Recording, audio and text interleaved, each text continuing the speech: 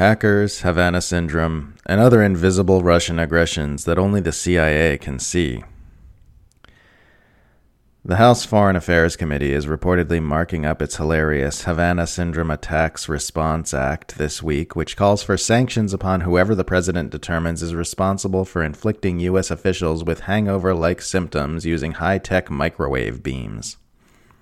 The condition has not been proven to actually exist in any tangible way, and has been commonly attributed to psychogenic illness, Cuban crickets, and actual hangovers. At the same time, virulent Russiagator Julia Ioffe has published an anonymously sourced article proclaiming that the Kremlin is responsible for this mysterious alleged ailment.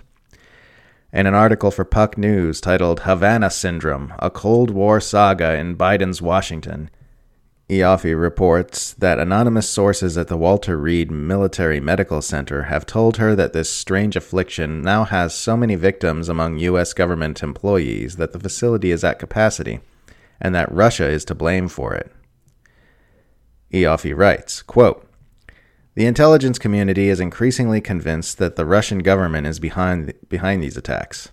Russia has extensively studied and invested in the technology, and in the spring of 2017, just as the attacks in Havana were ramping up, Putin personally pinned a medical on the breast of a young scientist for his advances in using directed energy and microwaves on signals, systems, and living cells.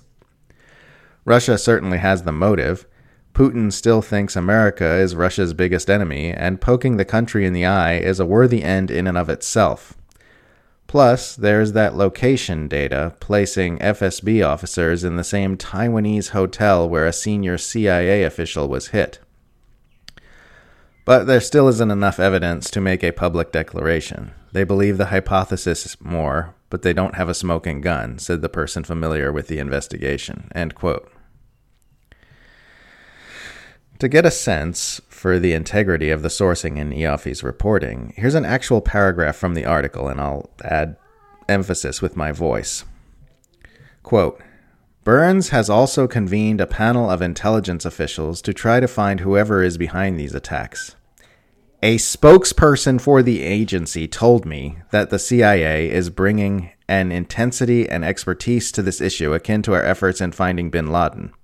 She added, "We will keep doing everything we can to protect our officers.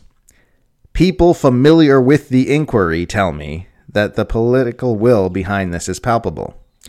As one source told me, whereas before you might have said that folks working on the issue spent half their time trying to convince people that something happened, that kind of distraction has dissipated to a large degree." End quote. This is the kind of sourcing that would make a UK gossip rag blush. Here's another delightful bit. Quote, "I think we're beyond the point of anyone being able to question whether it's a real thing," a senior administration official told me. End quote. Well, if an anonymous government official tells Julia Ioffe that Havana Syndrome is real, then hot damn, that's good enough for me. Apart from anonymous individuals, Ioffe also cites a, quote, "retired CIA officer named Mark Polymeropoulos, who attests that he himself came down with a case of Havana Syndrome that was so bad it forced him to, quote, retire." Ioffe writes, quote, "As we talked, I couldn't square two things.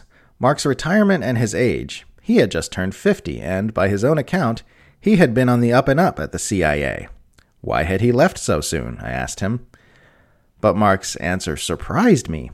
Havana Syndrome, he told me, off the record, that he had been hit while visiting Moscow, and that the attack had undermined his health so badly that he physically couldn't work anymore.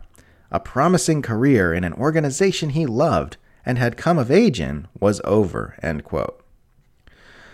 Oh, wow, the retired CIA spook had to retire because he was afflicted with a condition which just so happens to advance CIA Cold War hysteria about a CIA-targeted nation, and now he's spending his, quote, retirement telling Cold War propagandists all about it.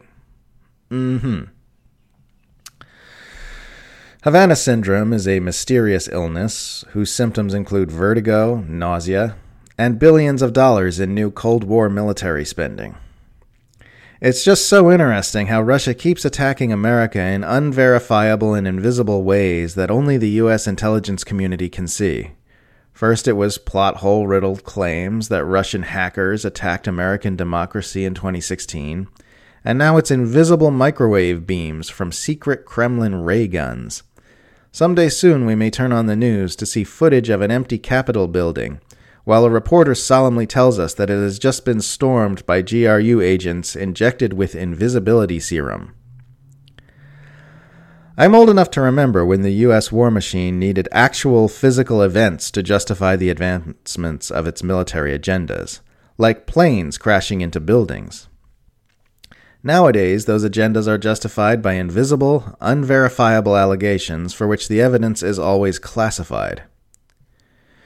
Believing that Kremlin operatives are attacking the brains of U.S. government employees with ray guns which cause mild hangover-like symptoms is no less crazy and baseless than the claims by internet crackpots that the COVID vaccine contains 5G mind control nanobots.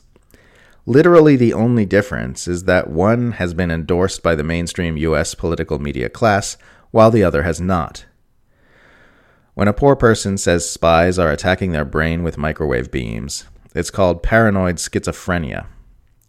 When a U.S. government operative says it, it's called Havana syndrome.